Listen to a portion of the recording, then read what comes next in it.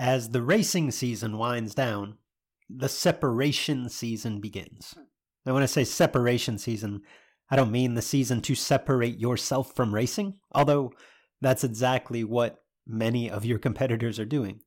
And that provides an opportunity for you to separate from the pack. Within This Is Bracket Racing Elite, we focus on growth year-round, but the gains, they're small, they're incremental during race season for two reasons.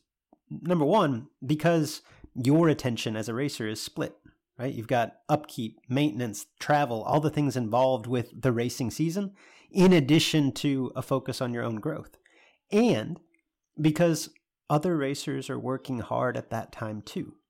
It's this time of year, this separation season, where putting in the work can really allow you a leg up on the competition.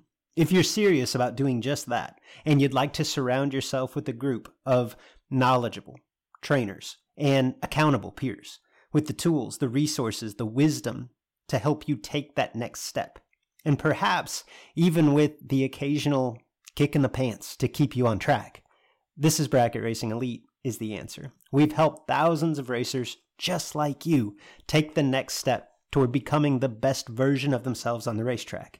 Elite can help you do the same. Enrollment is open as of Monday, November 27th, and it closes December 8th. Learn more at thisisbracketracing.com/elite. BTE builds products that you can depend on, whether it's a complete power glide transmission, a torque converter for your specific combination, or any related component or bolt-on item. The professionals at BTE and Memphis Performance have what you need to succeed. Shop online at bteracing.com. Your online home for the Sportsman Drag Racing podcast is thisisbracketracing.com. Find the latest episodes, the complete archives, and tons of additional racing-related resources on thisisbracketracing.com today.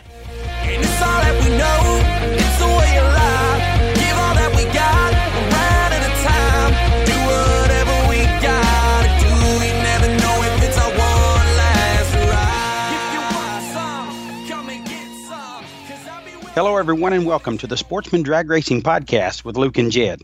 I'm Big Jed Jared Pennington. He's Cool Hand Luke Bogacki. If you're a regular listener, thank you for your patronage. If you're new, you'll probably catch on soon enough. Our goal is to shed some light on the events, news, and issues in sportsman drag racing and the stars within it. You gotta hear this. This week on What Everyone is Talking About. Big Jed, what's happening, my friend? Oh, Luke, glad to be back talking about some racing, doing what we love to do, having the podcast here, just hanging out, ready to talk about a lot of great events and great racers. What about yourself? No doubt. We've got a lot to get to this week. We will wrap up the JEGS All-Stars and all the drama that went along with it. A couple of NHRA National events to cover between Chicago and Joliet. Lots of big dollar bracket racing from across the country. But Jed, there is only one place to begin this show, and it is truly what everyone's talking about. If it's not what everyone's talking about, it should be what everyone is talking about, because, Jed, it is not every episode of the Sportsman Drag Racing podcast that we get to lead with a man whose name is synonymous with a mythical, fire-breathing creature. And yet we have the opportunity to do just that. With that segue, I'll let you take it from here. Very well done, Luke. Thank you for that. So, yeah, what everyone's talking about is real easy this week. A guy performed really well at the Spring Fling Galot, and we talked about him here on the podcast, but what got him the most attention was the fact that he's had a few birthdays, not one of the younger racers. His name is, as you said, synonymous with the mythical fire-breathing animal, and his name is Chet Dragon. And it's not Dragon with an I-N, 2 G's and I-N. It's Dragon, D-R-A-G-O-N, which is really cool, okay? I mean, I still can't believe that's his real last name, but he's sticking with it. He keeps putting it on his tech card, so I believe his name is really Chet Dragon. So could this be a Jim Rodcap situation? This could be very similar to that. Chet, we're going to need to see a birth certificate. So Chet Dragon again, did well at Spring Fling a lot. We talked a lot about him, put some great packages together in his buggy, center steer buggy that he built himself in 1982. Okay, so he was old enough to build a car in 1982, which tells you a little bit about Chet already. He's still driving it, the same car that he built in 1982, and he went to their Stephanie Nass at Dragway 42 in the Ace race this past weekend, and won $20,000. Look, he collected a $20,000 win in a sea of dragsters and just $100,000 race cars. Chet takes his little buggy that he built in 1982, I don't know if you heard me, and wins the $20,000. But that's a huge story, okay? That's not even close to what is the most important and fun part of this story. Oh, hit me. There's a winner's circle video floating around on the internet, on Facebook, that I have never seen anything like it before. Now, I get to go to the winner's circle at most races I attend. I'm usually standing there talking to the winner, but I get to be in the winner's circle celebration quite often. Never been a part of anything like it, and it's been $1 million race winners. Never seen anything like it. Literally what looks like every racer at the racetrack came to the winner's circle to celebrate Chet Dragon and what he had just accomplished with the chant of Chet Dragon. It was, like hundreds of racers, what it seemed like. I know it wasn't. But basically everybody there wanted to be in his winner's circle picture. And it was the most awesome winner's circle celebration that I've seen, especially for a $20,000 win. That's not a big deal, because it is. We had this going on, Chet Dragon, Chet Dragon, Chet. Am I getting is the rhythm right? It was like half the group would say Chet and the other half would say Dragon. It was so awesome. It's fantastic. You got to pick a first or last name to chant. It was really cool. Y'all got to find it. I don't even know who posted it. I should have been more prepared, but whoever posted it, kudos to you. They're just shaking his hand and patting his back as he's diving out of this buggy after he just collected that big payday. It was really awesome. So that is what everyone is talking about, and it's very, very worthy. Congratulations, Chet Dragon. That was so much fun to watch. To your point, Jed, for as much time as we spend talking about the touring professionals, the rock stars of our sport, ultimately, and this just showcases that following, that support, that how genuinely happy seemingly everyone in the pits was for Chet Dragon. That's what our sport is all about. The reason that bracket racing came about in the first place is the idea that races aren't decided by the cubic dollar. And the chance for a man like that, who, as you said, has had plenty of birthdays, who built this car himself in his shop, who has years of data compiled on it and is just competing, has the same opportunity to win as the guy in the $100,000 dragster with the $500,000 rig. Like that's the basis of bracket racing. And to see this happen, it is, man. It's cool. Yeah, it's really good stuff. It was a feel-good story of the year so far. I saw videos surfacing prior to the winner's circle celebration, like in the final round as he's running. They're just lined down the fence. Everybody's seemingly pulling for Chet, wanting him to win. When his win light comes on, they went nuts. So, again, special shout-out to the people that helped make that special for Chet. That was really cool to watch on the videos. I got to see it. So, give yourself a little credit too, Jed. Like I don't want to place the Sportsman Drag Racing podcast too high on the echelon of what goes on in Sportsman Drag Racing, but I think part of the following behind Chet Dragon is a result of you bringing him to light here on the show. Well, we definitely celebrated him on the live feed at Galat. Just obviously a very well-liked guy by those that really know Chet, and the name just about the coolest thing you could have. And then he's racing his buggy that's obviously been around for a minute. So that was cool. We celebrated it, and then that just carried over to the podcast. Really fun to talk about. But now the guy's like out there winning races.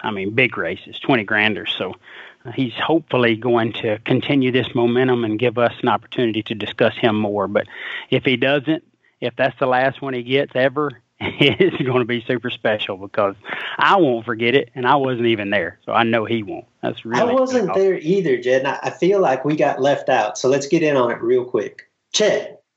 Dragon. Chet. Dragon. Chet. Dragon. Talking about right there. That's exactly how it went, too. It was really good. So while Chet was obviously the lead story there and the big winner on one of the days, there were more winners there, Luke. It looked like a very well-attended race there at Dragway 42, and the Ace SummerSlam went off, looked like really well. But day one was a guy JJ talked about, and that was Sugar, getting the win over Kenny Underwood, two of the hottest racers in racing right now, with Sugar Shane taking a $20,000 payday to the house on day number one. Big deal for him. And obviously, Chet Dragon was your day two $20,000 winner. And then day three was a guy that doesn't get out there very much, but he still got it when he does. Pro Stock Dave. DC, Dave Connolly, getting the win on day number last there at the Ace SummerSlam. So big deal, some big names in the winner's circle, but none of them even hold a candle to our boy Chet Dragon, which was the story of the weekend by far.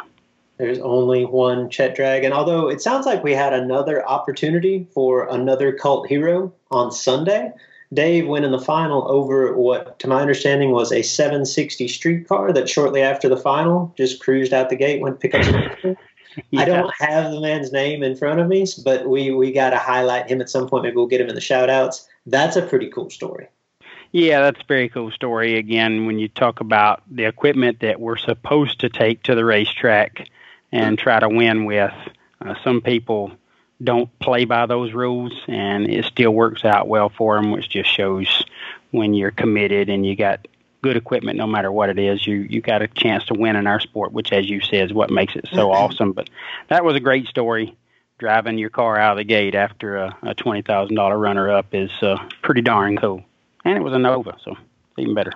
Even better. All right. Like I said, lots to get to in this episode, but Big Jed, we got to start it off by giving the people what they want in a long overdue format. Yeah, it has been quite a while, and we've missed it. We've talked about it, trying to make it work out as much as we could so far this year, but just hadn't been able to put it all together. But it's time to bring back JJ's Top 10 presented by Armed Forces Racing. Really excited to have JJ coming up and giving his top 10 or top 5 in juniors, bottom bulb and top bulb, with some honorable mentions too. So we'll have him on next, and I can't wait. It's that time again with the little golden voice of drag racing, JJ Oh, Pennington. he dropped it like it's hot. It's time for JJ's Top That's 10. a burn barrel It's time ticket for right there. JJ. Hide the sharp Top objects. 10. He's It's time gonna for need a JJ. 7 take 3, Top no 10. good. It's time for JJ's Top 10. It's JJ's Top 10 with JJ Pennington here on the Sportsman Drag Racing Podcast with Luke and Jed. All right, that was a great lead story, but this is something that people have been wanting to bring back for quite some time. Shame on me. We just haven't been able to put it together for one reason or another, but it is great to have JJ's Top 10 back on the Sportsman Drag Racing Podcast. We got the man himself, the number one 13-year-old correspondent in drag racing, JJ Pennington. How you doing tonight, bud? Doing good. Well, good. Great to have you back on the show. How's it feel to be back? It's been a little while. Feels great. Jed, you're telling me you're telling him it's great to be back. I've been carrying the show for months. JJ, glad to have you. It's been all Luke all the time. It is good to have someone back to carry the show. But so you and I mean, we've been looking at results and looking at racers, and it's been so long since we did a JJ's Top 10. By the way, this is presented by Armed Forces Racing. I want to thank Jeff Lambert and the folks at Armed Forces Racing for helping present this segment of the show. Been a little while since we were able to talk about Armed Forces Racing and JJ's Top 10, but it's great to have both of those great things coming back together. But JJ, we looked at all these results and we've struggled because there has been a ton of winners and great performances throughout the months that we have not been recording your segment. But we put some stuff together, put our heads together, come up with a list, and without me gas bagging any longer, as Luke would say, let's get it started talking about our junior dragster category. Who you got in the number 5 spot? Number 5 is going to be Logan Westmoreland. He is the next big thing in junior dragster racing. Yeah, so JJ and I, through our research, we're told that Logan Westmoreland is the next Gage Birch, is what we were told. And so Logan's been turning on a ton of win lights, just a top performer. I don't know specifically what Logan's won, but through the research that we did, that's what we were told. So Logan Westmoreland, that's big shoes to fill. You, sir, obviously have a bright future according to our sources. So congratulations on number 5. JJ, who's next? Number 4, we got Big Daddy Ben's Dream Team. It consists of Cameron Willis, Carson Emmett, Lucas Ford, Shelby Thurman, and Nash Ratchford. Yeah, so we went with the Dream Team in the number 4 spot, although that's 5 racers. It was one team at the Dream Team Challenge. I watched these youngsters. They were very impressive. Big Daddy Ben Willis put together a great team. They wrecked the field, won their category in the juniors, and just a really talented group of racers. So we felt like putting them in the number 4 spot. How about number 3? Hold on, Jed. You're rubbing off here, obviously. Like you're creating another man of the people. How can we mention 9 racers in 5 spots? We make everybody happy. That's what we do here on the Sportsman Drag Racing Podcast. That's a really good point, Luke. And that's probably not the first time we're going to hear something like that. So, JJ, continue with number 3. Number 3 is going to be Caleb Burns. He won 790 Index at Junior Week, which had a very big field of junior dragster racers. Yeah, I understand this might have been one of the largest, if not the largest, 790 field that people have seen, and it was a talented field. And Caleb turned on the last win light there, obviously with a great performance, getting him in the number 3 spot. How about number 2, bud? That was at Clay City, right? That Junior Week. That was, yes, Junior Week at Kentucky Dragway, I think they call it now, Luke, if I remember correctly. Fancy. Yeah. How about number 2, bud? Number 2 is going to be KJ Disa. Has had several wins so far in 2019. Sorry if I pronounced that wrong. Well, it's Disa, but Disa, you can say whatever you want to say, but KJ definitely a West Coast talent out there doing his thing, turning on a lot of win lights, winning a lot of races, and has already got off to a super hot start this year. So KJ fitting in the number 2 spot. Somebody must have done something big to get past KJ, bud. Who's number 1? Number 1 is going to be Lauren Dodd. Had a 5K win at Junior Week.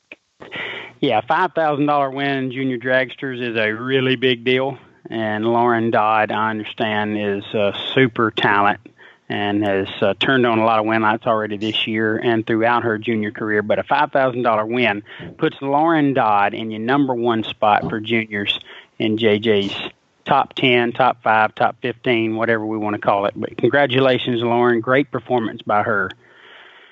So now, bud, here's where the water gets all kind of muddy. I mean, it's June, okay? This is our first top 10. I don't even know how many great performances.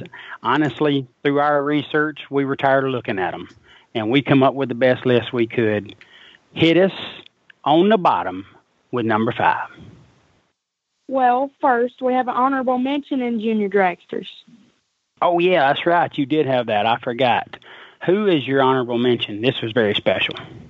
Abby Romeo got the 7 to 11-year-old age group IHRA Summit Sportsman Spectacular. Yeah, so that's the IHRA's new series that they've been doing a couple of years now. And little Abby Romeo, okay, is that a little home cooking? Maybe so. It's producer Mark's niece. That's her first win. It was in the 7 to 11 age group. Big deal, a big event. And it's our podcast, and it's JJ's Top 10, and we can put whoever we want on it. And Abby Romeo earned her spot. Congratulations, Abby. Louder for the folks in the back, Big Jed. Great job by Abby. All right, now let's go to the bottom bulb guys and gals. JJ, who you got number 5?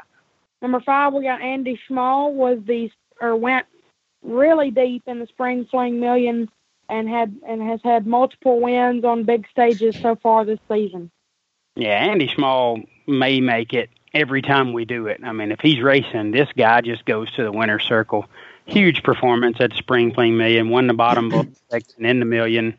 Goes, I guess, to the semis in the race itself, in the Million itself. Great performance by Andy. Then comes back at Forsyth and Langdon's race. Wins, just wrecks the field there. Wins everything on the bottom. Andy Small, top performer always. Great performance by him, putting him in the number 5 spot. And Andy performed really well, so there must have been some great performances. This is yet another example of why JJ is such a pro. This is what in the business we call foreshadowing.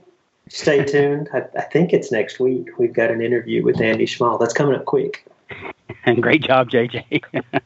Who's number 4, bud? Number 4 is going to be Chad Sandlin. He has had multiple big buck wins and final round appearances so far in 2019. Yeah, so every time we talk about a bottom bulb race of significance, and it's anywhere around Texas or Oklahoma, it's Chad Sandlin against Jake Howard in a final. Chad has seemingly been getting the better of that lately. Chad with many top performances throughout the year already, deserving of the number 4 spot. And I'm sure we'll see him plenty of times on JJ's top 10 in bottom bulb category. But he's the number 4 guy, so there's 3 better. Who you got in the next spot? Number 3 is going to be Drew Porche. He's had a 15K win at the Footbrake 150 in Gulfport. Yeah, you win $15,000 on the bottom. That's a big deal, especially when you're swapping feet. To us, that's a big deal. JJ and I love the Footbrake. No offense against the trans breakers, but that was a big deal. Drew Porche, a very talented racer out of the Houston area. Top performer always, but that was a really big win for him. So congratulations, Drew, for falling in the number 3 spot. How about number 2, bud? Number 2 is going to be Adam Davis, AD South. Also had a 15K win at the Footbrake 150 in Gulfport. Good little throw in there on the AD South, bud. For folks that don't know, AD might have had a little liquid courage one night and told PJ North he ain't nothing. I'm AD South. And he really didn't stop. Was just kind of beating that drum, and that's a long story. But PJ North is the man. We know that when it comes to AD South is the man when it comes to hitting the bottom. Number 2 spot for him with a $15,000 win. It was a rough outing for him. He's a Chevy 2 that he races for the Boss Man. Caught a little fire down there and got some damage, but AD made it work out with his own car. Another great performance by him, and the number 1 spot is going to be real easy for people. But, Bud, tell us about numero uno. Number 1 is going to be Ernie Humes. He won the Bigfoot 40 Grander at Darlington. Yeah, the Bigfoot 40 winner, the biggest bottom bulb winner to date. The big purse available to the bottom bulbers this year, and that was a huge deal. $40,000 win on the bottom of Darlington in the loose rocker Bigfoot 40. Our boy Ernie, definitely very deserving that number 1 spot. But there was a lot of people to choose from. I know you got a little honorable mention here on the bottom bulb, too. Tell us about some of those guys. Well, for the honorable mentions, we have Jake Howard, Mad Max McLaughlin, Luke Siebert, and the Richardson Boys Dream Team. As the Richardson Boys Dream Team obviously won the Dream Team off the bottom, Luke Siebert won on Sunday at the Dream Team Challenge. NK win for Luke. That's a big deal. He comes from the Midwest where they don't get a ton of those opportunities. When he gets out this way, he always shows out. The Richardson boys, the reason we thought it was important to put those guys in, obviously some of the best racers in the game on their team, but not people that go foot braking all the time every weekend. And they still dominated the field and got their foot brake win over some talented racers. And then, of course, Jake Howard. Jake always right there on the list, on the cusp of making the top 5. And Mad Max had some really good performances thus far this year. So some guys very deserving, but Ernie Humes is the man on the list this week in the number 1 spot. But now, here's where it got super muddy. I mean, this is catfish muddy right here. But we had to pick some racers, and we did just that. Tell us about number 5. Number 5 is going to be TG Pascal. He won a 40 grander at the Super Door Car Challenge. Yeah, TG Pascal. Anybody named Pascal is dominant, and especially in North Carolina. And then you get TG borrows a car. I don't even remember who it was from. Goes to the door car race and just dominates them. Wins 40 grand. Now, winning $40,000 is a really big deal, but it only fit into the number 5 spot this time around because of some great performances. So congratulations, TG. But tell us about number 4, big guy.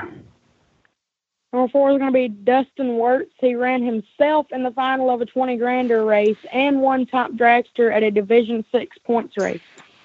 Yeah, obviously did not match the dollars that TG won, but where he was racing and considering the amount of opportunities that they get to race or that they don't get to race for that kind of money, that was a huge deal for Dustin. Ran himself in the final. Really almost an impossible task to pair yourself in the final with ladders and everything else, and then he got to perform too. So great job by Dustin. Then comes back and wins top dragster, I don't know, a couple of weeks later. Really big deal there. So Dustin, very deserving of that number 4 spot. How about number 3? Number 3 is going to be Tommy Cable. He was the 50 grand winner at the Spring Fling in Galat. Yeah, that was a really big deal too for Tommy. Obviously, we've discussed it at length. He was my pick to win the 50 grander. I thought that was pretty cool, but to come out and continue to be dominant in these big events, especially at Galat, like Tommy has, very impressive driving on his part. Again, another deserving racer falling into the number 3 spot. But tell us about number 2, big guy. Number 2 is going to be Mike Lutke. He won a 50 grander also, but it was at Huntsville, and then came back and won a 10 grander at Huntsville in the very next race. Yeah, big deal for Mike. JJ was pushing back just a little bit on this, was going to put him a little farther down the list, but I breezed over that 50K win on the podcast a couple of weeks ago and didn't give Mike his credit that he deserved. So I pushed JJ, backed him in the corner, and he helped me get Mike to the number 2 spot. But a 50K win and back it up a week or two later with a 10K win, that's pretty dang strong right there. So, JJ, this one's going to be real easy for everybody. There was a huge event already held this year where the winner's purse, I believe, was $375,000 advertised, and that this person won it. Tell us about number 1. Number 1 is going to be Peeps Pennington. Pennington won the Spring Fling Million, and it was the highest paid fling so far until the Fall Fling 500K coming up in September. The Peep Show knocked the door down, got his $1 million victory in Vegas in April with an awesome performance. Really kind of set up the year of the buggy. The buggies are performing very well, which we just talked about in the intro, but Peep Show winning the biggest race to date and doing it in style in the family roadster.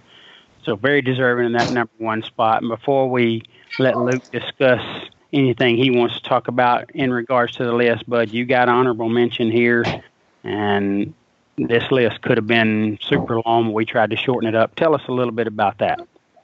Honorable mentions, we got John LeBeau Jr. won a bunch of rounds at the Spring Fling in Galat in his roadster and even in his drag. And we also have Corey Galletti. He's been going a few rounds at a bunch of races. He won the the Sunday 20 grander at the Dream Team Challenge. Kurt Harvey, he's been performing well. Chet Dragon has also been performing well. There he is. Won the dragster shootout. Yeah. Holt won the dragster shootout, and we also have Sugar Shane Carr, the runner-up of the Spring Fling Million, and he also grabbed a 20K win this past weekend. Yeah, and so Nick Folk is the most recent big money winner, winning 50 grand at the Cedar Falls race. So you're like, how you not get Nick in the top 5? really this list was kind of built, and then Nick's the latest winner added to the list. It just got him honorable mention, which he probably deserves better than that, but that was a huge deal for Nick getting that 50K win.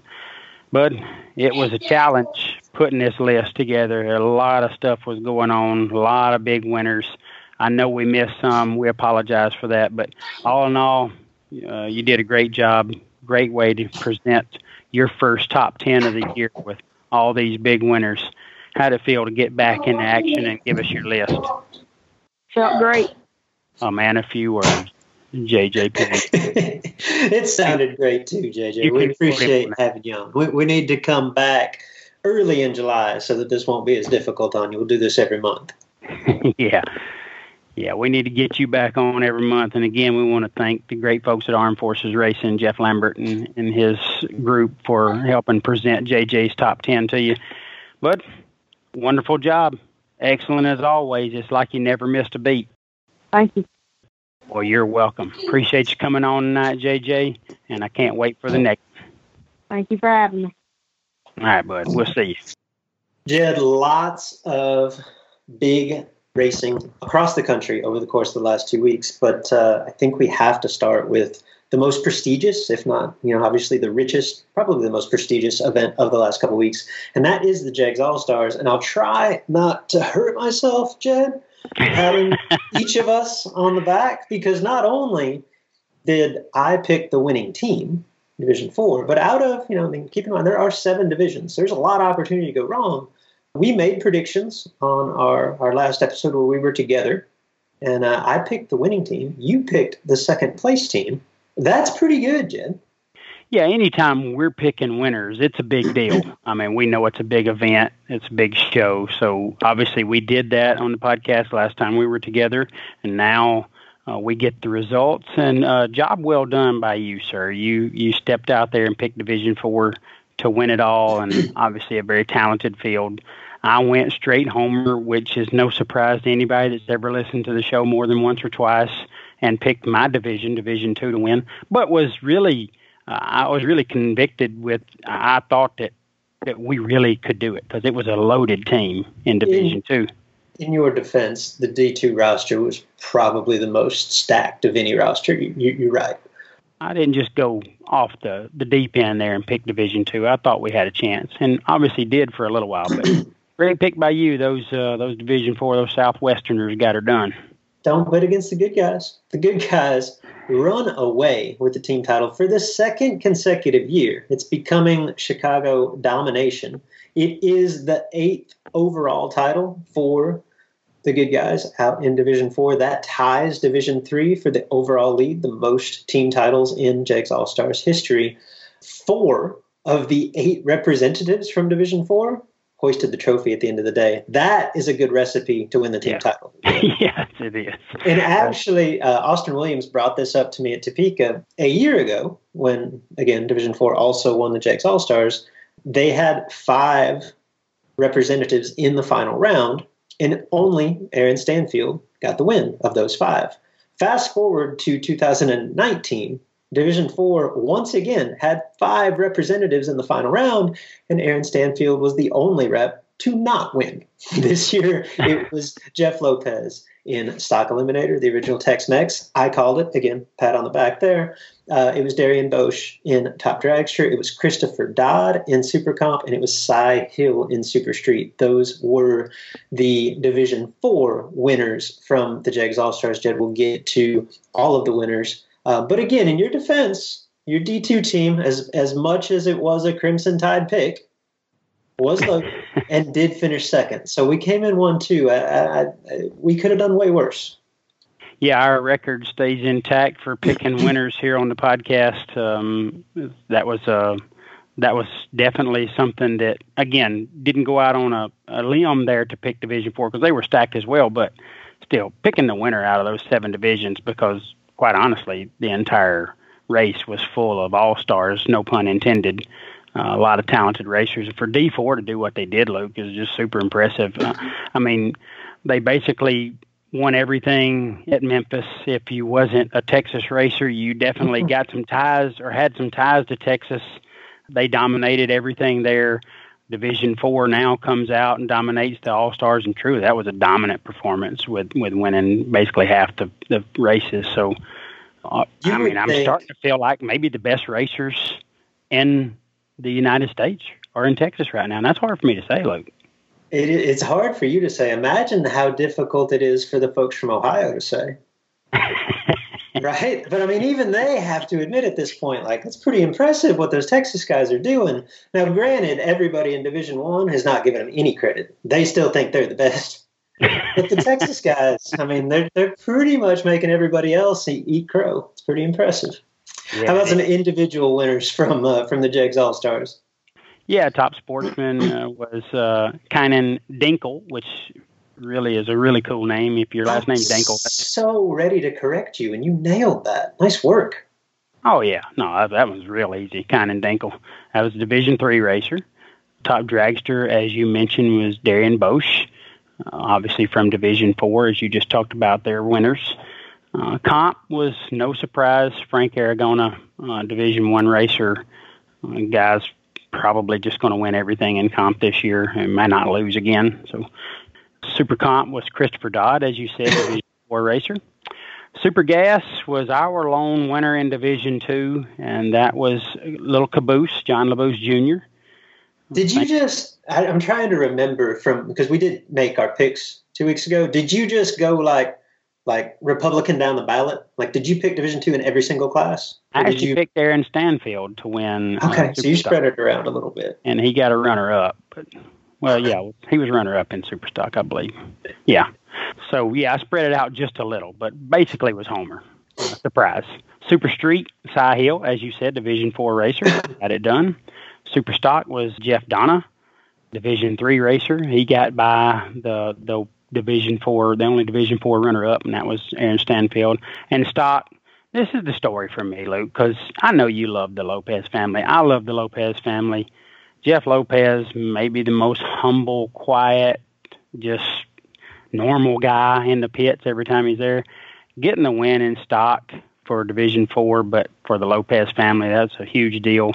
And they had a loss in the family recently, and I know that was a really big thing for the Lopez family. So congratulations to the original Tex-Mex, as you like to call him. That was a huge deal and way to wrap up our results there for the All-Stars. Did anybody see the video? I was talking about it a little bit off air, and I retweeted this, but nobody paid attention to it because it was like over a minute long video, and nobody has that long attention span, and Jeff's mention was right at the end. But they do this montage of the Jegs All-Stars, and there is, I may be wrong, but I'm pretty sure there's like no mention, no footage of Jeff Lopez at all until the very end. And it's not a picture of Jeff's car, and it's not footage of Jeff's smiling face in the winner's circle. It is zoomed in on the check, the Happy Gilmore check. And this year, which I think is an awesome tradition, by the way, but I believe it's the first time they've done it, they had the winners write in their names on the check, like paid to the order of your name, right? And so it's just zoomed in on the check. You don't see Jeff. You just see Jeff's hand as he writes in, paid to the order of Tex-Mex. That's my dog. This stuff I'm making up is true, Big Jed. He is the original. That is good stuff. Luke, real quick, let's touch on the runner-ups, because these guys got mentioned a lot in our picks. Jeff Harrington was the Division 2 representative in stock. He was runner-up to original Tex-Mex. Aaron Stanfield was my pick in Super Stock, obviously runner-up. He's Division 4 racer. Super Street runner-up was Keith Mayers. Super Gas, I believe my pick beat your pick. I think you picked Iggy, if I remember correctly. I go with Iggy. I like Iggy. He was a Division 1 representative, come up a little short to Caboose there. Ray Miller III, which is having a phenomenal year, come up short in Super Comp with a runner-up. Our boy Ed Open, top dragster. Ed, I mean, if there's a big race, Ed shows up in the final round somewhere. Big deal for him. And top sportsman, I believe not Lester Adkins, but Lester Johnson. Got the runner-up there. I think you talked a little bit about Lester as well. And Doug Dahl in comp, which obviously is a very talented guy and wins a lot in that category, but the juggernaut, Frank Aragona, took him out. So a lot of top performers there. Congratulations, all those guys. All-Stars, a really big deal. Those racers fight hard all season long to try to get to Joliet, and those that got there and accomplished the ultimate goal just made memories that'll last them a lifetime. Yeah, to your point, simply qualifying for the JEGS All-Stars is a monumental achievement. And then to go on and win those 3 rounds against the best of the best from around the country, really special stuff. Jed, the JEGS All-Stars was followed up less than 24 hours later with the conclusion of the Route 66 NHRA Nationals, obviously same facility, Route 66 Dragway up in Joliet, Illinois. And I don't want this to come across, Jed, because I don't want this to come across badly, because I don't mean any disrespect to the winners of the sportsman categories at Joliet.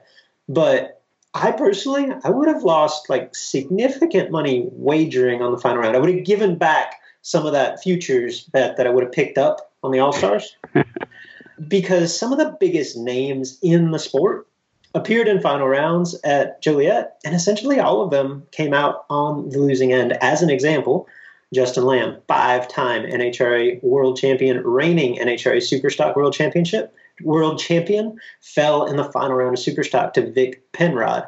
Reigning national champion Devin Eisenhower, Supergas, fell in the final round to Nathan Vrooman. A man named Jim Prevost came into the semifinals, came into Sunday's action in Top Dragster as one of the 4 semifinalists. You're like, all right, cool. And I just imagine Jim Prevost like, hey, I got a chance to win a national event. Then he looks at the ladder, and he's the other 3 remaining Top Dragster entrants: Jeff Strickland, 2-time NHRA world champion; Anthony Bertozzi, 88-time IHRA world champion; Aaron Stanfield, I think it's a safe bet, soon to be multi-time NHRA world champion. Yeah. Like, no disrespect to Jim Prevost, he's the underdog at 4 bars. Go ahead. I was going to say those 3, if you just had 100 people put a top 5 list together, better than 80% are going to have those 3 racers on their list. I mean, it's a very talented field, and again, like you said, no disrespect to Prevost, but he wasn't on paper supposed to win that. Go ahead, Luke.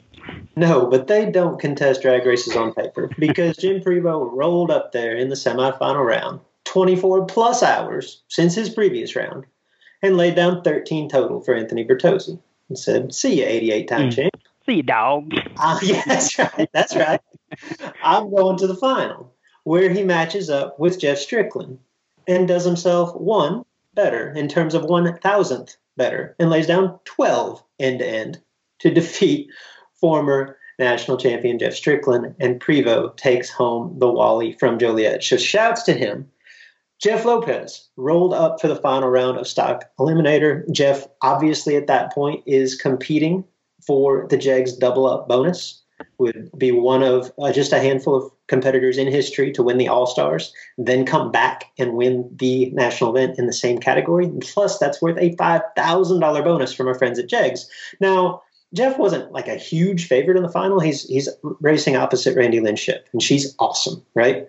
She actually became, I think, tied for the winningest female driver in Lucas Oil Series history with this win. But given the context of the weekend and how Jeff had not been down the racetrack and not seen his win light, again, like at least in my mind, he's the favorite. And he falls in that final to Randy Lynn. Lester Johnson, much like Jeff. Okay, Lester actually won the national event portion of this race, but like Jeff, he came up 1 round short of that All-Stars bonus. You mentioned that he lost to Kynan Dinkel in the final round of the JEGS All-Stars. So then Lester comes back, wins the national event. He's 1 round away from the double-up bonus for a 2nd consecutive year. If you remember a year ago, Lester was part of that bizarre story after winning the JEGS All-Stars. And after his opponent red-lighted in the final round of the national event, Lester had that wild and controversial infraction where timing block got knocked off. Some say his header clipped it. Some say his exhaust, whatever. Like, we went over if you go back a year ago, like we talked about this for an hour. The bottom line was Lester Johnson was disqualified, was 1 round short of the JEGS bonus. A year later, again, 1 round short of the JEGS All-Star double-up bonus, albeit with a little bit less drama this time around. And the final of the Top Sportsman at the national event, Lester knocked off. I didn't call him Lester Atkins at any point, did I? No, I don't think so, no. Okay, Lester Johnson got that win over Brandon Baxter, and it was an awesome race. Baxter was 16, take 9 in the final, like going 6-something with doors. No good. Lester, 22 total at 6:18. And this brings up the point that I've been dying to make since we started recording the show.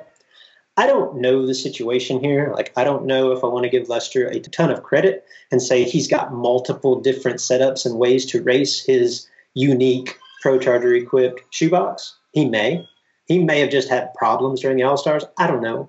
But in the final round of the Jegs All-Stars, Lester Johnson was dialed 644. One day later, in the final round of the main event, Lester Johnson was dialed 618.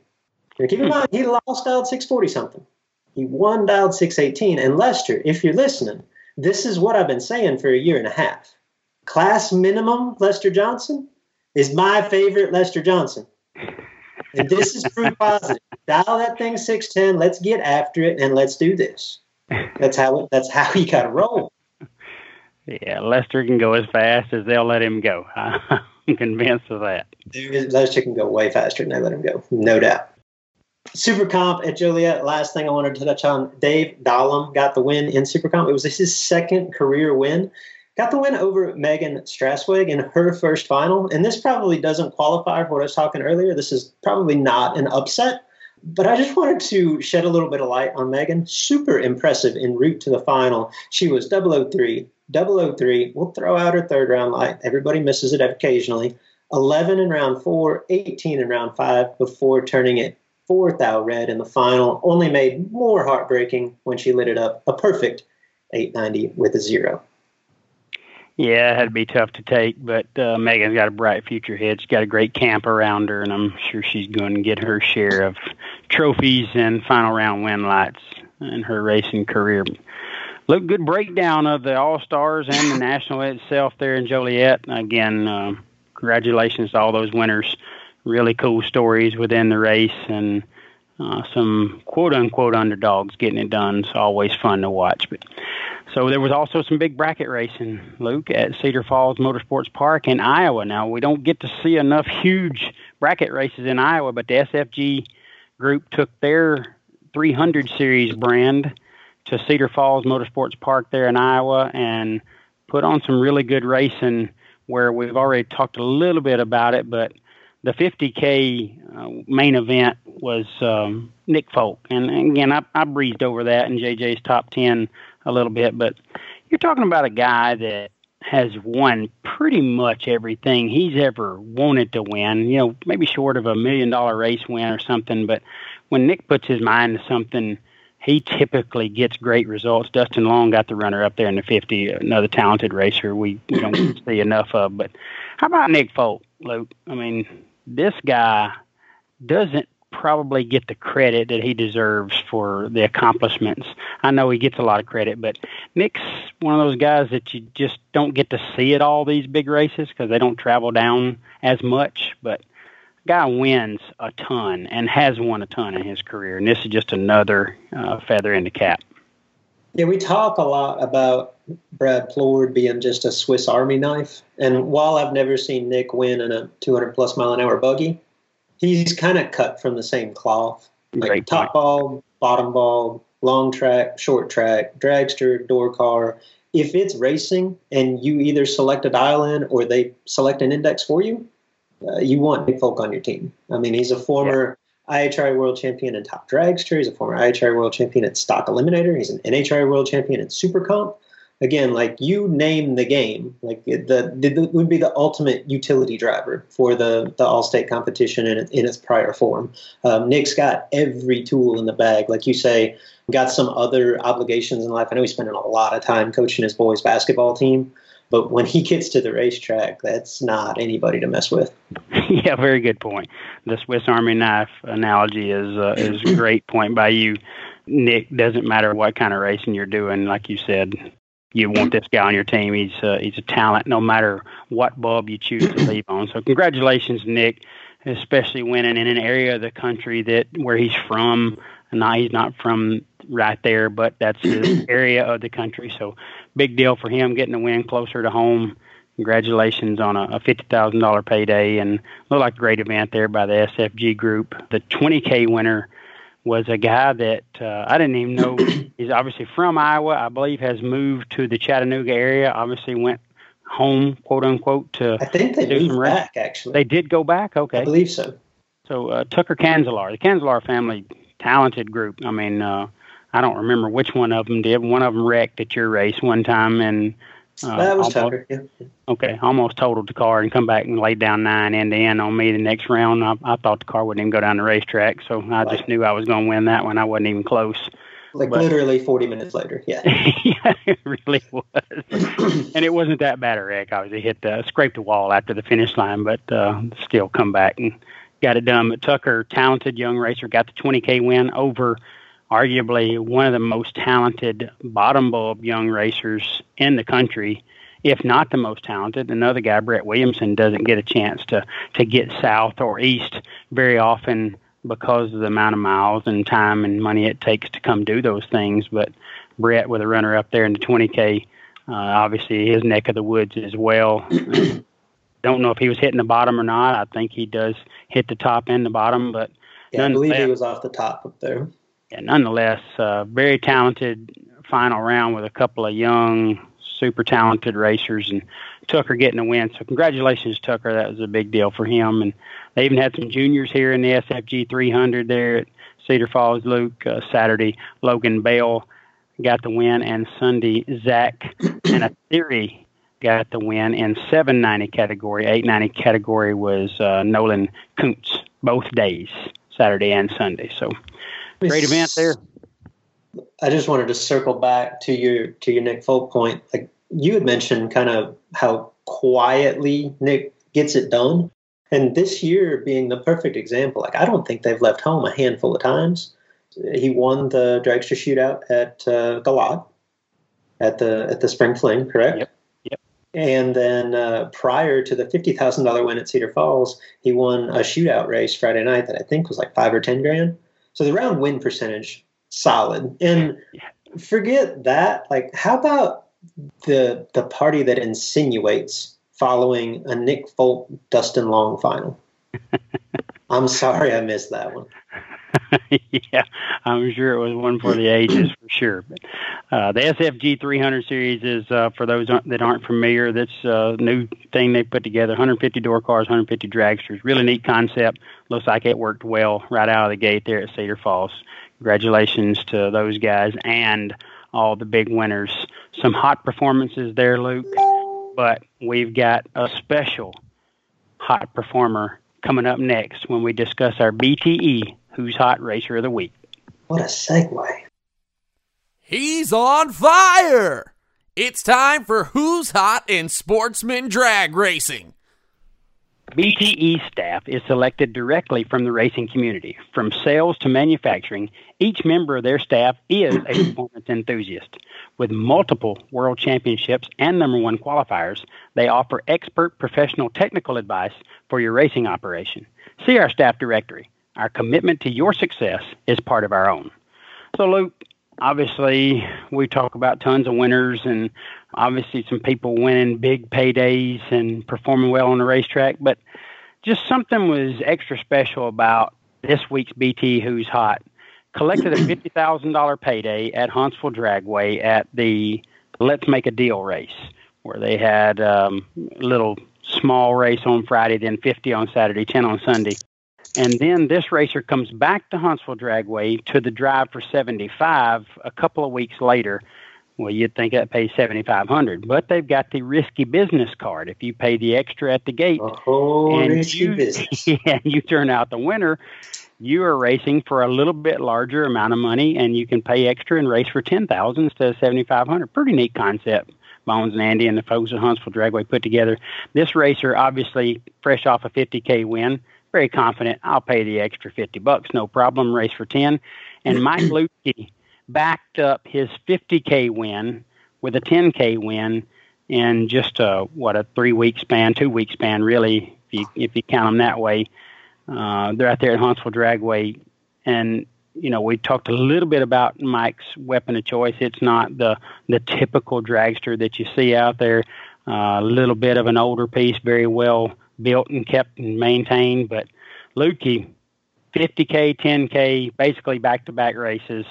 Excellent performance, which gets him this week's BTE Who's Hot. Yeah, it's a theme of this week's episode, and a well-deserved one, Jed. It's another guy that, Mike's not a young guy, and he's not in the latest, greatest equipment. And this is a man, like I say, he's from our area. I talked about it a couple of weeks ago. He's from southern Indiana. And just him and the Hoheimer crew, that's whose car he was driving, was in both of these events with Steve Hoheimer.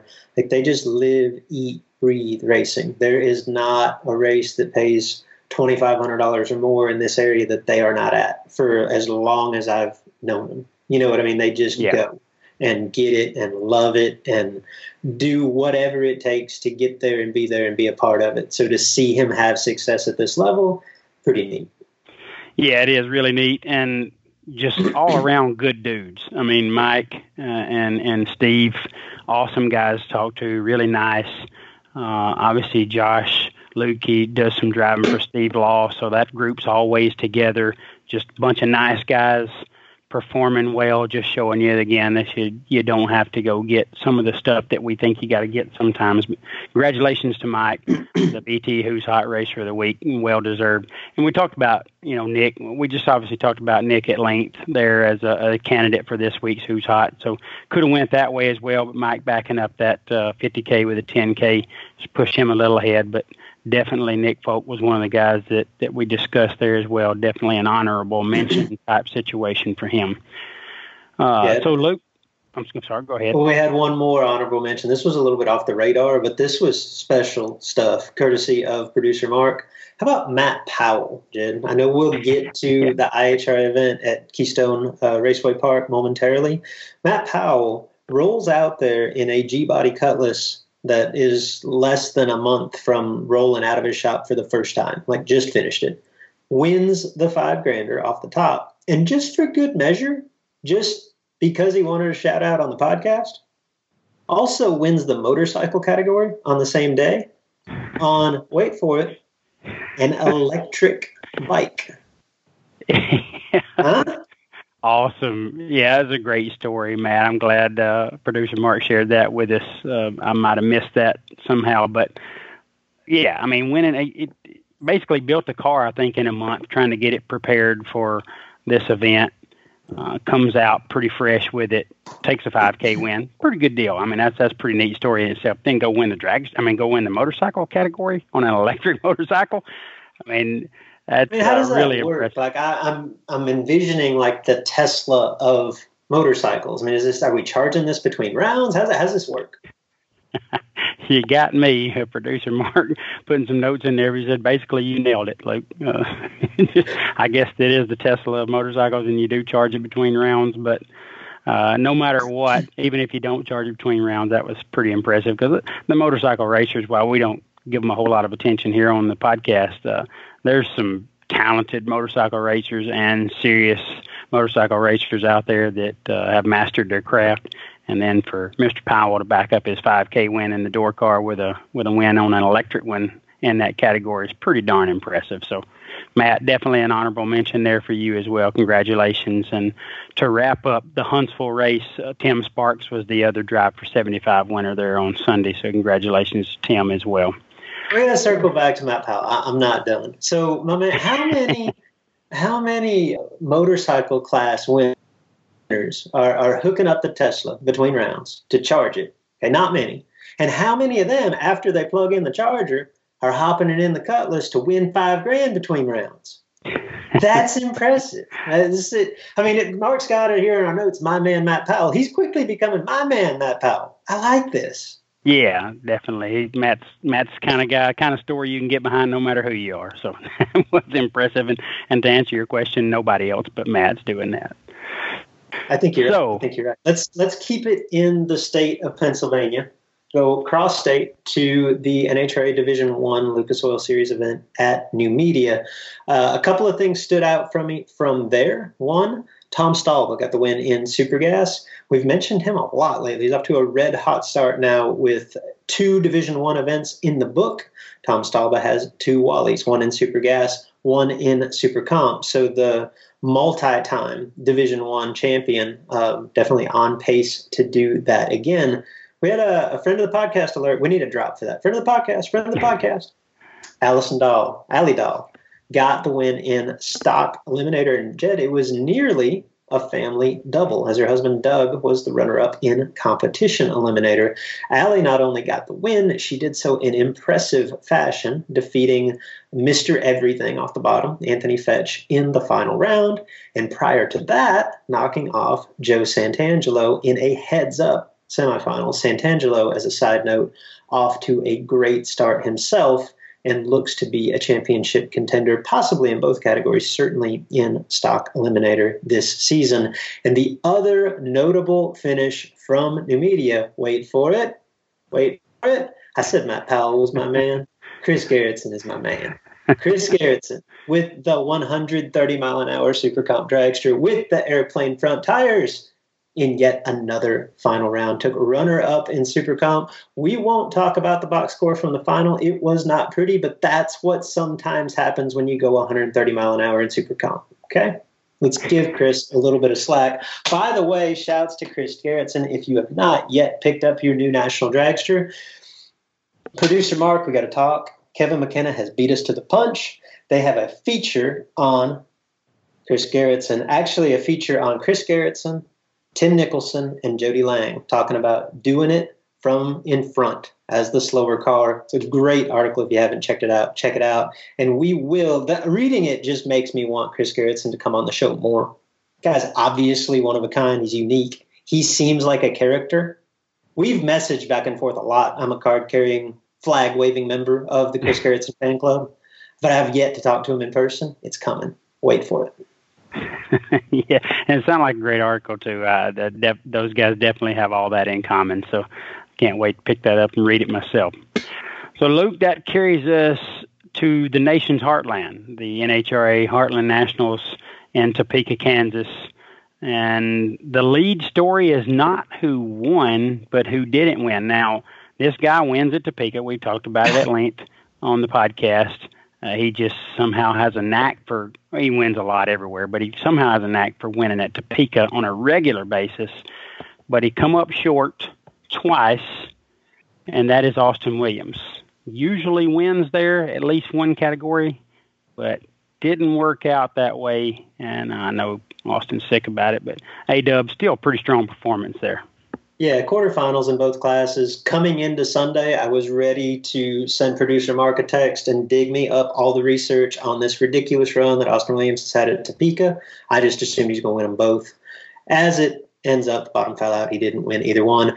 And that is the lead story. Vic Penrod, close to having he had an unbelievable 2 weeks, but close to having the dream 2 weeks. We mentioned earlier that he defeated Justin Lamb in the final round of Superstock at Joliet. He came up 1 round short of the double in Topeka, falling in the final round of Superstock to Gene Mosbeck, who, by the way, not only was Mosbeck 001 in the final, he was impressive throughout. His worst lamp of the event was 35, and if you throw that one out, his next worst was 25. That's off the bottom in Superstock.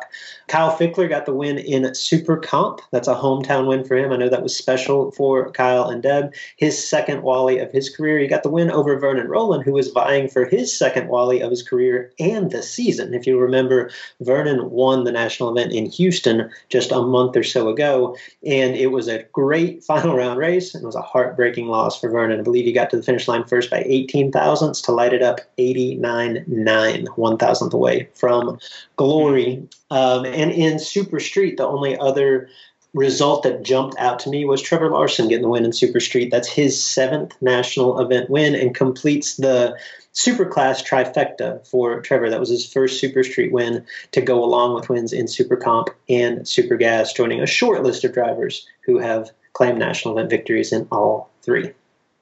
Yeah, I think Trevor won that in his dad's car, which had to be extra special, and he's coming off of a big performance at Spring Fling Million, and his only bracket racing that he does each year with a runner-up there in one of the 30 granders. So Trevor off to a good start this season, and getting that last 90 class added to his list had to be extra special. So congratulations to all those winners, and looked like another great event.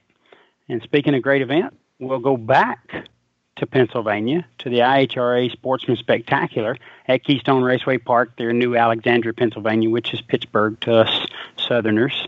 And the Summit Sportsman Spectacular, Luke, producer Mark told us, was very well attended, which is great to hear.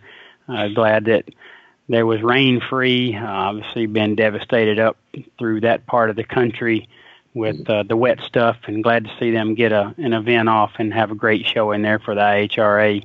That's a really good format they got, and it's nice to see them starting to get to show it now with some good weather. But speaking of good showings, how about this guy right here winning the mod class on Saturday?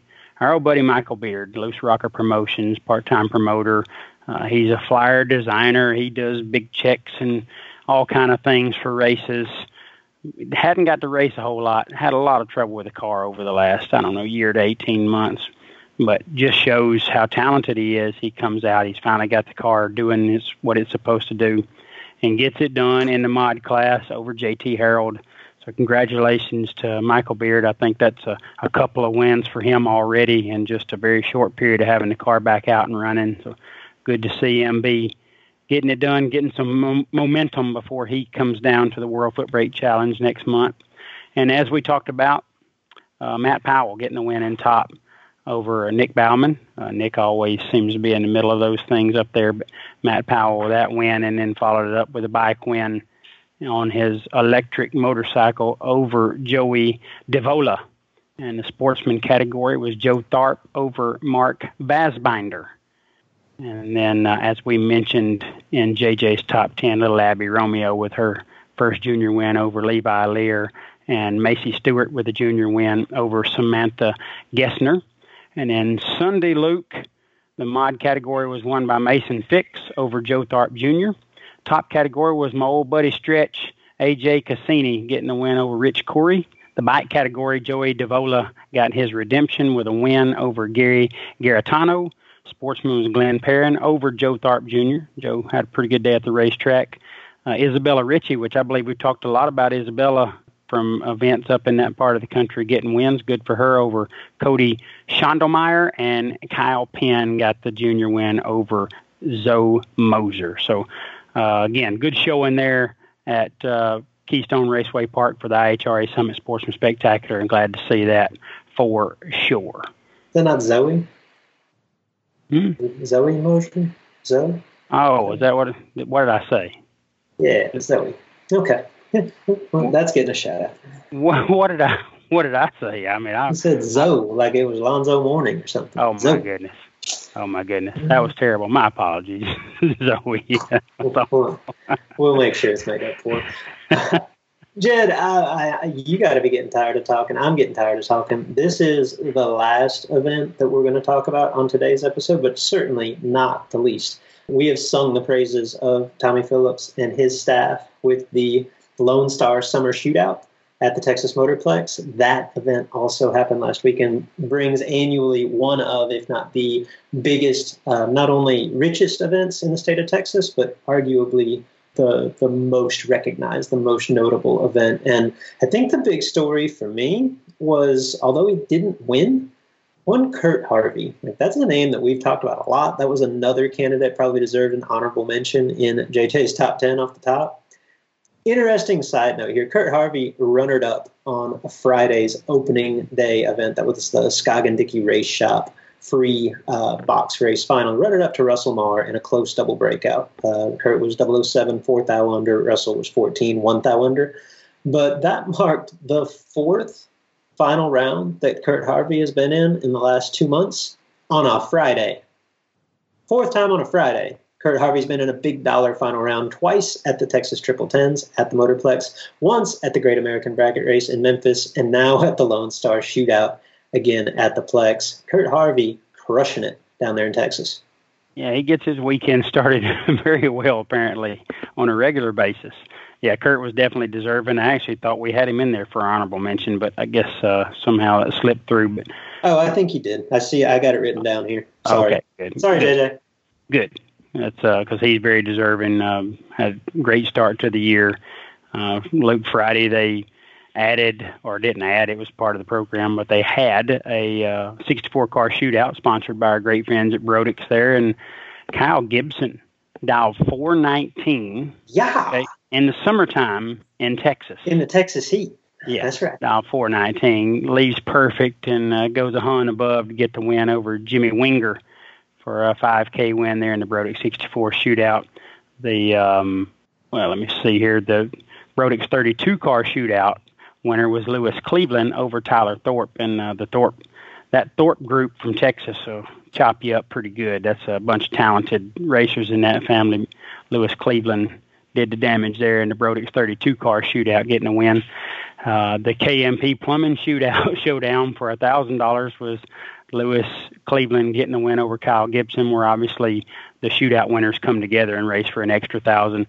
Tommy, now if I remember this right, basically, Luke, I think what happened was they had a practice tree race, and if you know more about it, correct me, but what I think I read was they had a practice tree race where the guys talked Tommy into getting in, and Tommy's like, it's my race. I don't want to get in my practice tree shootout. Well, he wins it, which, anybody that knows Tommy Phillips, I don't know why you'd ask him to join in a skills competition with you, but good call there. Tommy goes on and wins $1,000 that he put up, and he just put it out for the guys, added it to the race somehow and let the guys race for it. That might have been what this was, I don't know, but nonetheless, he put that $1,000 back in the purse. So, quick shouts to the greatness that is TP. I didn't know that story, although it doesn't surprise me. And I don't know the backstory to this, but I was texted a video of Tommy staging up on what appears to be a riding lawnmower. I don't know the backstory, but he was like 30 on the tree. In a, brake clutch combined, do a wheelie when you let go of it, riding lawnmower. That's impressive. Very. Another Swiss Army knife, Tommy Phillips. Yeah, proceed. No surprise there. Brad Lord's done a lot of stuff. I don't know if he's ever been 30 on a riding lawnmower. Probably not. Now, I don't know the story behind this part of the event, the K&N $1 million time trial. Do you know the deal there? Jed, you keep talking like I should know these things. Okay, my apologies. I have no idea. I'm pretty sure that this was like a run for the money thing, and if you made a perfect run, you got a free entry to the million. Okay. Or something. I don't know. But the bottom, what's shocking here, Stephen Hughes won. Shoot to the front. 12 package for the win out of like the whole field. That doesn't sound right. And here we are talking about how the best racers in the world come from the state of Texas. You guys all got a shot and could be better than 12 total? What? Yeah. That is, wind must have been blowing like crazy or something. I don't know. But Stephen Hughes pulls out a win there. You get it? Like he's the inventor of the pull-out bar for getting I see what you did there. See what I did? You like it? So, yeah, the shoe gets it done there in the run for the money, if you will. Saturday's Lucas Oil Exclusive 32 in the no-box category was won by Justin Cervantes with a 003 dead 3. Nice six-pack there off the bottom bulb for Justin. He's a talented racer. He's run some of our stuff as well. And, again, got the win over the aforementioned Jake Howard. Jake with another solid final round appearance. So that moved them into Saturday, Luke, where the Tom Thorpe Transport's main event was held, and Corey Coffey got the win over Justin Cervantes. Justin in the 10K final there after his win in that shootout. Didn't go very well for him in the final. Left a little too much room in Corey Coffey's lane. Corey got the $10,000 win, so that's a pretty cool deal there. Cervantes claimed the bottom bulb bonus $1,500 as well. So great day there for Justin at the racetrack. Aaron G. got the win in the Scoggin-Dickey Race Shop Last Chance race. $1,000 win there for Aaron over David Fazand. And Saturday's Dixie House Cafe Lucky 8. Well, I think you mentioned this a little earlier, was the original Tex-Mex. Jeff Lopez getting the win over Honey Wayne, Hunter Patton.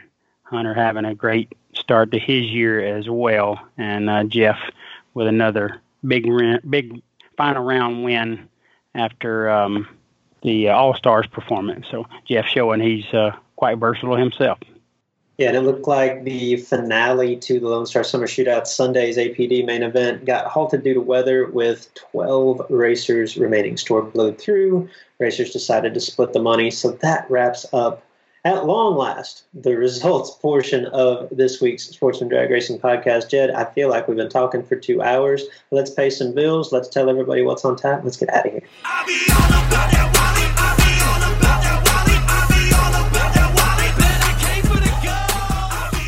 I want to thank everybody for tuning in. To make sure that you're the first to know when next week's episode is available, subscribe.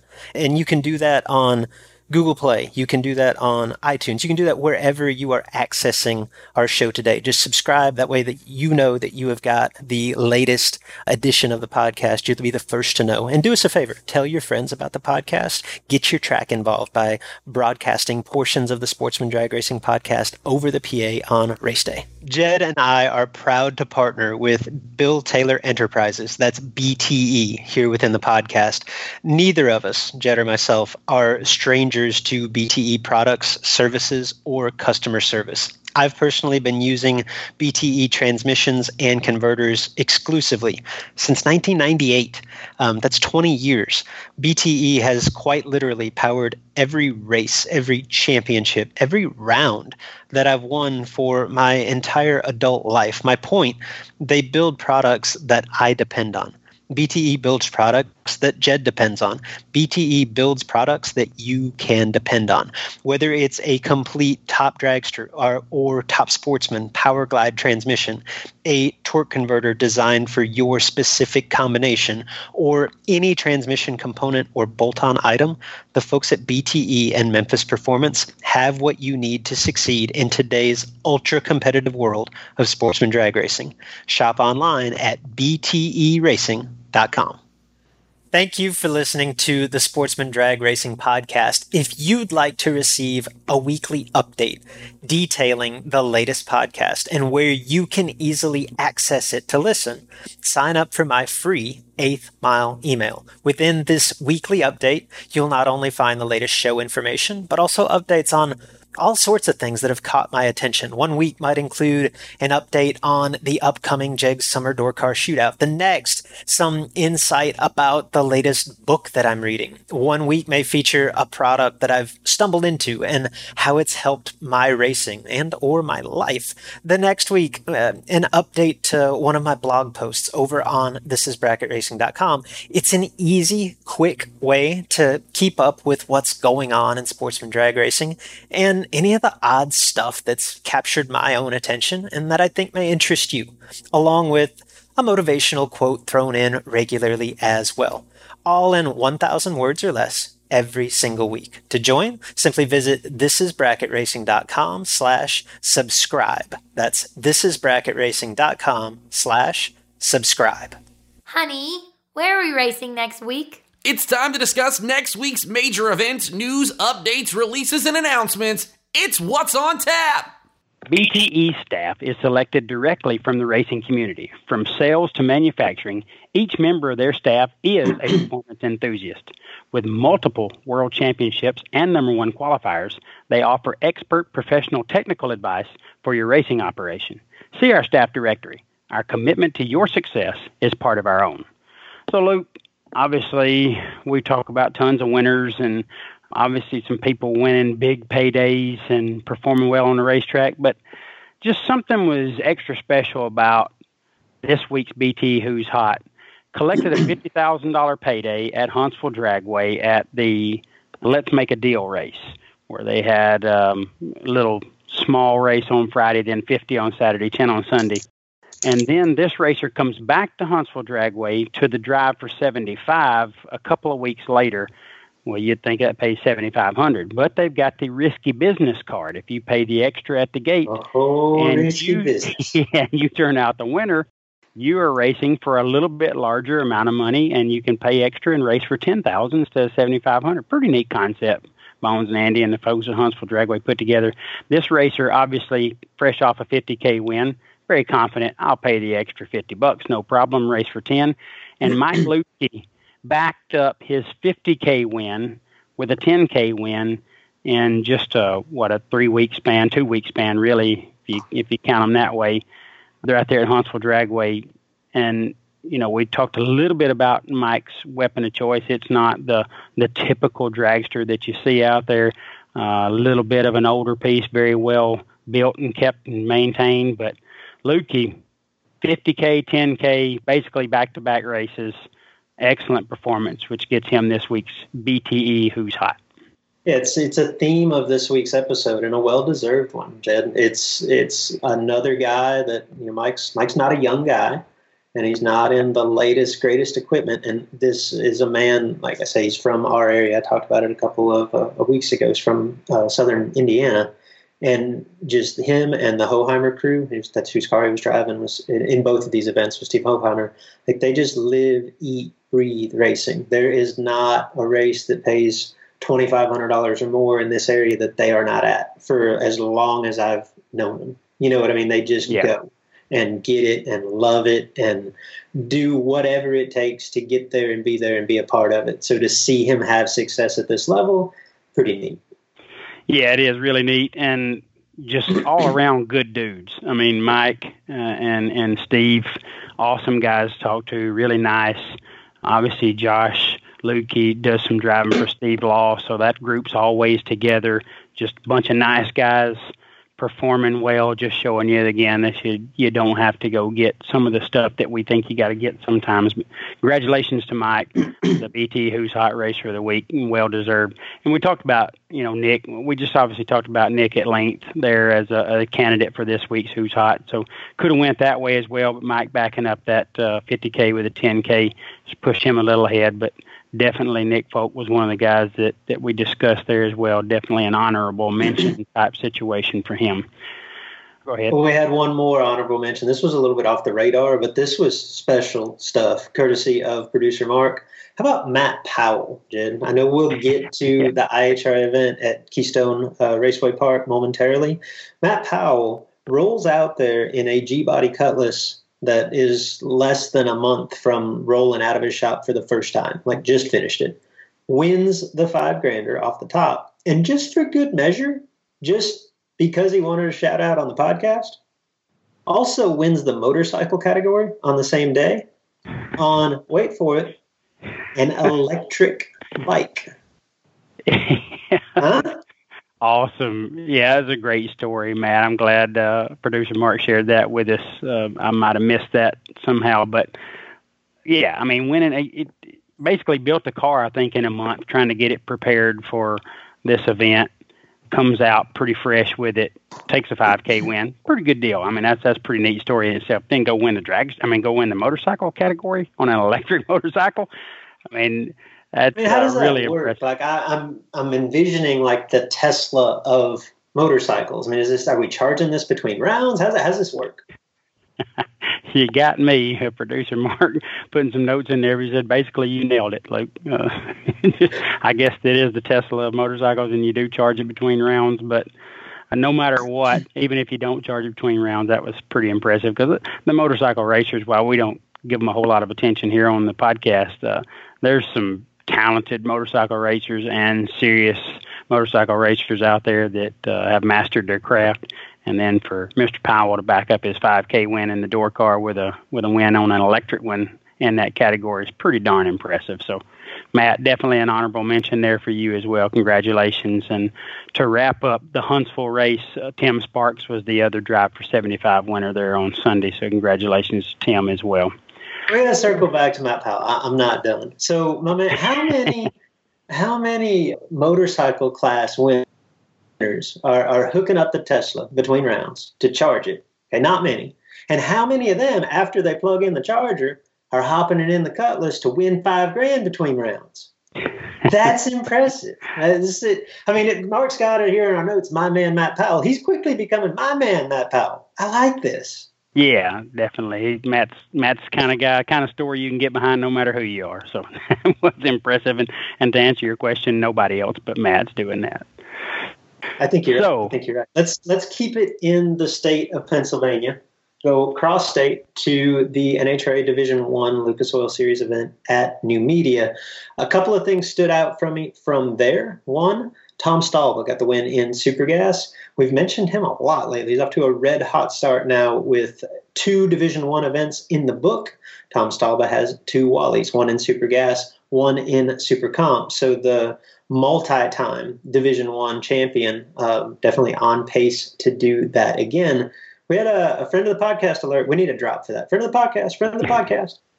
Allison Dahl, Allie Dahl, got the win in stock eliminator. And Jed, it was nearly a family double, as her husband Doug was the runner-up in competition eliminator. Allie not only got the win, she did so in impressive fashion, defeating Mr. Everything off the bottom, Anthony Fetch, in the final round. And prior to that, knocking off Joe Santangelo in a heads-up semifinals. Santangelo, as a side note, off to a great start himself and looks to be a championship contender, possibly in both categories, certainly in stock eliminator this season. And the other notable finish from Numidia, wait for it. I said Matt Powell was my man. Chris Gerritsen is my man. Chris Gerritsen with the 130-mile-an-hour Super Comp dragster with the airplane front tires in yet another final round. Took runner-up in Super Comp. We won't talk about the box score from the final. It was not pretty, but that's what sometimes happens when you go 130 mile an hour in Super Comp. Okay? Let's give Chris a little bit of slack. By the way, shouts to Chris Gerritsen. If you have not yet picked up your new national dragster, producer Mark, we got to talk. Kevin McKenna has beat us to the punch. They have a feature on Chris Gerritsen, actually a feature on Chris Gerritsen, Tim Nicholson, and Jody Lang, talking about doing it from in front as the slower car. It's a great article. If you haven't checked it out, check it out. And we will. Reading it just makes me want Chris Gerritsen to come on the show more. Guy's obviously one of a kind. He's unique. He seems like a character. We've messaged back and forth a lot. I'm a card-carrying, flag-waving member of the Chris Gerritsen fan club, but I have yet to talk to him in person. It's coming. Wait for it. Yeah, and it sounded like a great article, too. Those guys definitely have all that in common, so I can't wait to pick that up and read it myself. So, Luke, that carries us to the nation's heartland, the NHRA Heartland Nationals in Topeka, Kansas. And the lead story is not who won, but who didn't win. Now, this guy wins at Topeka. We talked about it at length on the podcast. He just somehow has a knack for, he wins a lot everywhere, but he somehow has a knack for winning at Topeka on a regular basis. But he come up short twice, and that is Austin Williams. Usually wins there, at least one category, but didn't work out that way. And I know Austin's sick about it, but A-Dub, still pretty strong performance there. Yeah, quarterfinals in both classes. Coming into Sunday, I was ready to send producer Mark a text and dig me up all the research on this ridiculous run that Austin Williams has had at Topeka.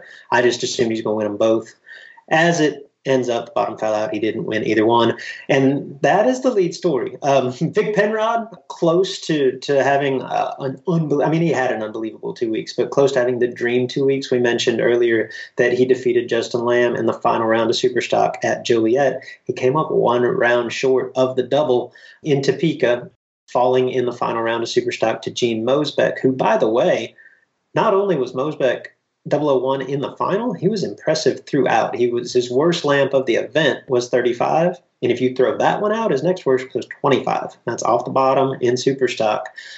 Kyle Fickler got the win in Super Comp. That's a hometown win for him. I know that was special for Kyle and Deb. His second Wally of his career. He got the win over Vernon Rowland, who was vying for his second Wally of his career and the season. If you remember, Vernon won the national event in Houston just a month or so ago, and it was a great final round race, and it was a heartbreaking loss for Vernon. I believe he got to the finish line first by 18 thousandths to light it up 89.9, 1,000th away from glory. And in Super Street, the only other result that jumped out to me was Trevor Larson getting the win in Super Street. That's his 7th national event win and completes the Superclass trifecta for Trevor. That was his first Super Street win to go along with wins in Super Comp and Super Gas, joining a short list of drivers who have claimed national event victories in all three. Yeah, I think Trevor won that in his dad's car, which had to be extra special, and he's coming off of a big performance at the Spring Fling Million in his only bracket racing that he does each year with a runner-up there in the in one of the 30 granders. So Trevor off to a good start this season, and getting that last 90 class added to his list had to be extra special. So congratulations to all those winners, and looked like another great event. And speaking of great event, we'll go back to Pennsylvania, to the IHRA Sportsman Spectacular at Keystone Raceway Park there in New Alexandria, Pennsylvania, which is Pittsburgh to us Southerners. And the Summit Sportsman Spectacular, Luke, producer Mark told us, was very well attended, which is great to hear. Glad that there was rain-free. Obviously been devastated up through that part of the country with the wet stuff, and glad to see them get an event off and have a great show in there for the IHRA. That's a really good format they got, and it's nice to see them starting to get to show it now with some good weather. But speaking of good showings, how about this guy right here winning the mod class on Saturday? Our old buddy Michael Beard, Loose Rocker Promotions, part-time promoter. He's a flyer designer. He does big checks and all kind of things for races. Hadn't got to race a whole lot. Had a lot of trouble with the car over the last, year to 18 months. But just shows how talented he is. He comes out. He's finally got the car doing what it's supposed to do and gets it done in the mod class over JT Harold. Congratulations to Michael Beard. I think that's a couple of wins for him already in just a very short period of having the car back out and running. So good to see him be getting it done, getting some momentum before he comes down to the World Foot Brake Challenge next month. And as we talked about, Matt Powell getting the win in top over Nick Bauman. Nick always seems to be in the middle of those things up there, but Matt Powell with that win, and then followed it up with a bike win on his electric motorcycle over Joey DeVola. And the sportsman category was Joe Tharp over Mark Basbinder. And then, as we mentioned in JJ's top 10, little Abby Romeo with her first junior win over Levi Lear, and Macy Stewart with a junior win over Samantha Gessner. And then Sunday, Luke, the mod category was won by Mason Fix over Joe Tharp Jr. Top category was my old buddy Stretch, A.J. Cassini, getting the win over Rich Corey. The bike category, Joey DeVola got his redemption with a win over Gary Garitano. Sportsman was Glenn Perrin over Joe Tharp Jr. Joe had a pretty good day at the racetrack. Isabella Ritchie, which I believe we've talked a lot about Isabella from events up in that part of the country, getting wins. Good for her over Cody Schondelmeyer. And Kyle Penn got the junior win over Zoe Moser. So, again, good showing there at Keystone Raceway Park for the IHRA Summit Sportsman Spectacular, and glad to see that for sure. Is that not Zoe? Zoe Moser? Zoe? Oh, is that what did I say? Yeah, Zoe. Okay. Well, that's getting a shout out. What did I say? I mean, I said Zoe, like it was Lonzo Mourning or something. Oh, my Zoe. goodness. Oh, my goodness. That was terrible. My apologies, Zoe. We'll make sure it's made up for. Jed, you got to be getting tired of talking. I'm getting tired of talking. This is the last event that we're going to talk about on today's episode, but certainly not the least. We have sung the praises of Tommy Phillips and his staff with the Lone Star Summer Shootout at the Texas Motorplex. That event also happened last week and brings annually one of, if not the biggest, not only richest events in the state of Texas, but arguably the most recognized, the most notable event. And I think the big story for me was, although he didn't win, one Kurt Harvey. Like, that's a name that we've talked about a lot. That was another candidate probably deserved an honorable mention in JJ's top 10 off the top. Interesting side note here. Kurt Harvey runnered up on a Friday's opening day event. That was the Scoggin Dickey Race Shop free box race final. Runnered up to Russell Marr in a close double breakout. Kurt was 007, 4 thou under. Russell was 14, 1 thou under. But that marked the fourth final round that Kurt Harvey has been in the last 2 months on a Friday. Fourth time on a Friday. Kurt Harvey's been in a big dollar final round twice at the Texas Triple Tens at the Motorplex, once at the Great American Bracket Race in Memphis, and now at the Lone Star Shootout again at the Plex. Kurt Harvey crushing it down there in Texas. Yeah, he gets his weekend started very well, apparently, on a regular basis. Yeah, Kurt was definitely deserving. I actually thought we had him in there for honorable mention, but I guess somehow it slipped through. But I think he did. I got it written down here. Sorry. Okay, good. Sorry, good. JJ. Good. That's because he's very deserving. Had a great start to the year. Luke, Friday they added, or didn't add, it was part of the program, but they had a 64-car shootout sponsored by our great friends at Brodix there, and Kyle Gibson dialed 419. Yeah. In the summertime in Texas. In the Texas heat.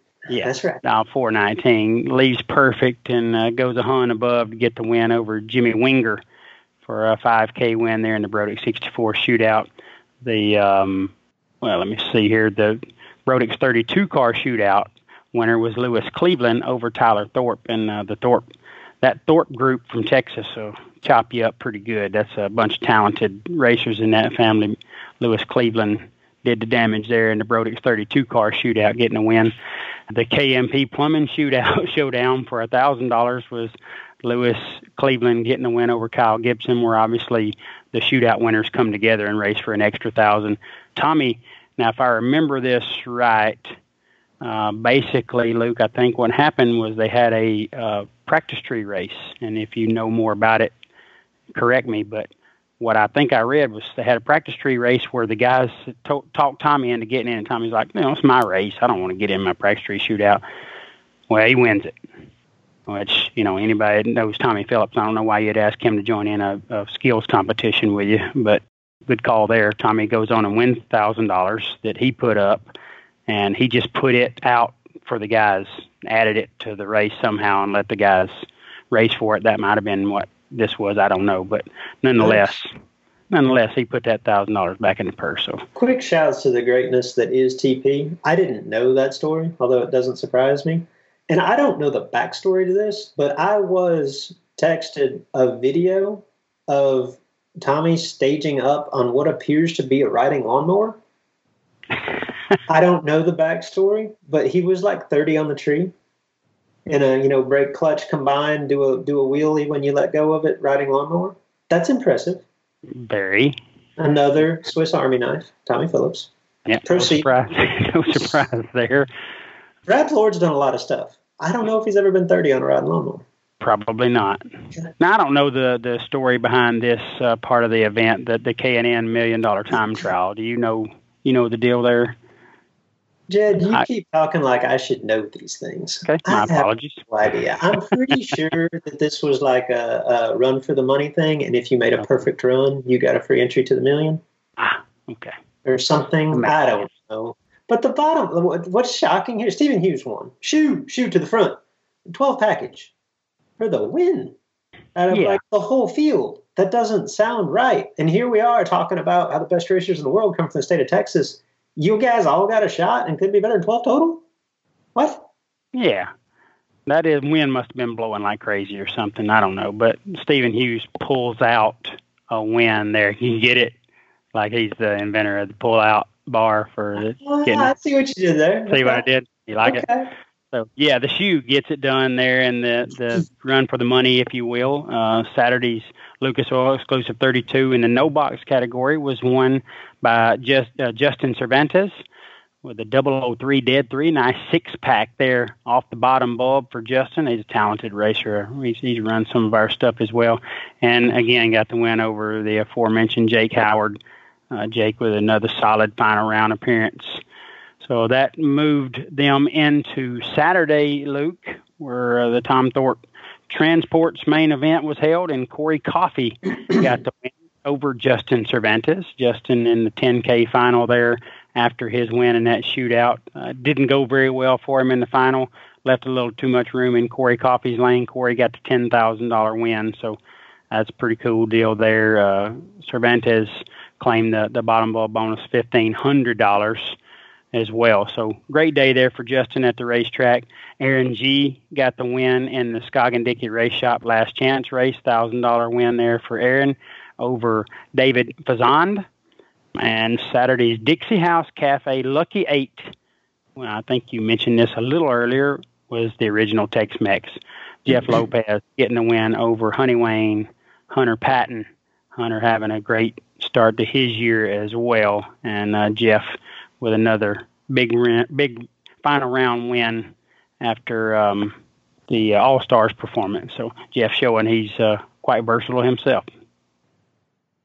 Yeah, and it looked like the finale to the Lone Star Summer Shootout, Sunday's APD main event, got halted due to weather with 12 racers remaining. Storm blew through. Racers decided to split the money. So that wraps up, at long last, the results portion of this week's Sportsman Drag Racing Podcast. Jed, I feel like we've been talking for 2 hours. Let's pay some bills. Let's tell everybody what's on tap. Let's get out of here. Banging on the door, bump, bump, bump until I get it in. Attitude like I am already winning in. Foot breaking in anything. Bottom ball before a 10. I'm rolling in the cutty, switching feet like Jerry Pennington. I was in my truck just to try my luck, spending money that I don't have. Enrollment in This Is Bracket Racing Elite is now open. You've heard me discuss, or at least reference, This Is Bracket Racing Elite. It is the premier offering of our website, thisisbracketracing.com. Elite is a membership community designed specifically to help you get from where you are today as a racer to who you want to be as a racer. Led by knowledgeable professionals. Justin Lamb and myself are longtime instructors, and we bring in a host of guests, racers that you know, racers that you respect. Led by knowledgeable instructors and surrounded by supportive peers that are ultimately striving for the same goal in their own unique way. The truth is, at each event, there are 100+ entries. There's one winner. At the end of each season, there's one champion. That feeling, not so much the money, not so much the trophy, that feeling of achievement, that sense of accomplishment, that tip of the cap from your peers, that's why we do this. You can dream of that feeling all you want, or you can take action, take steps toward becoming that racer. If you're ready to take the first step, This Is Bracket Racing Elite is for you. Enrollment is open now for a limited time. Learn more at thisisbracketracing.com/elite before we close the doors again on December the 8th.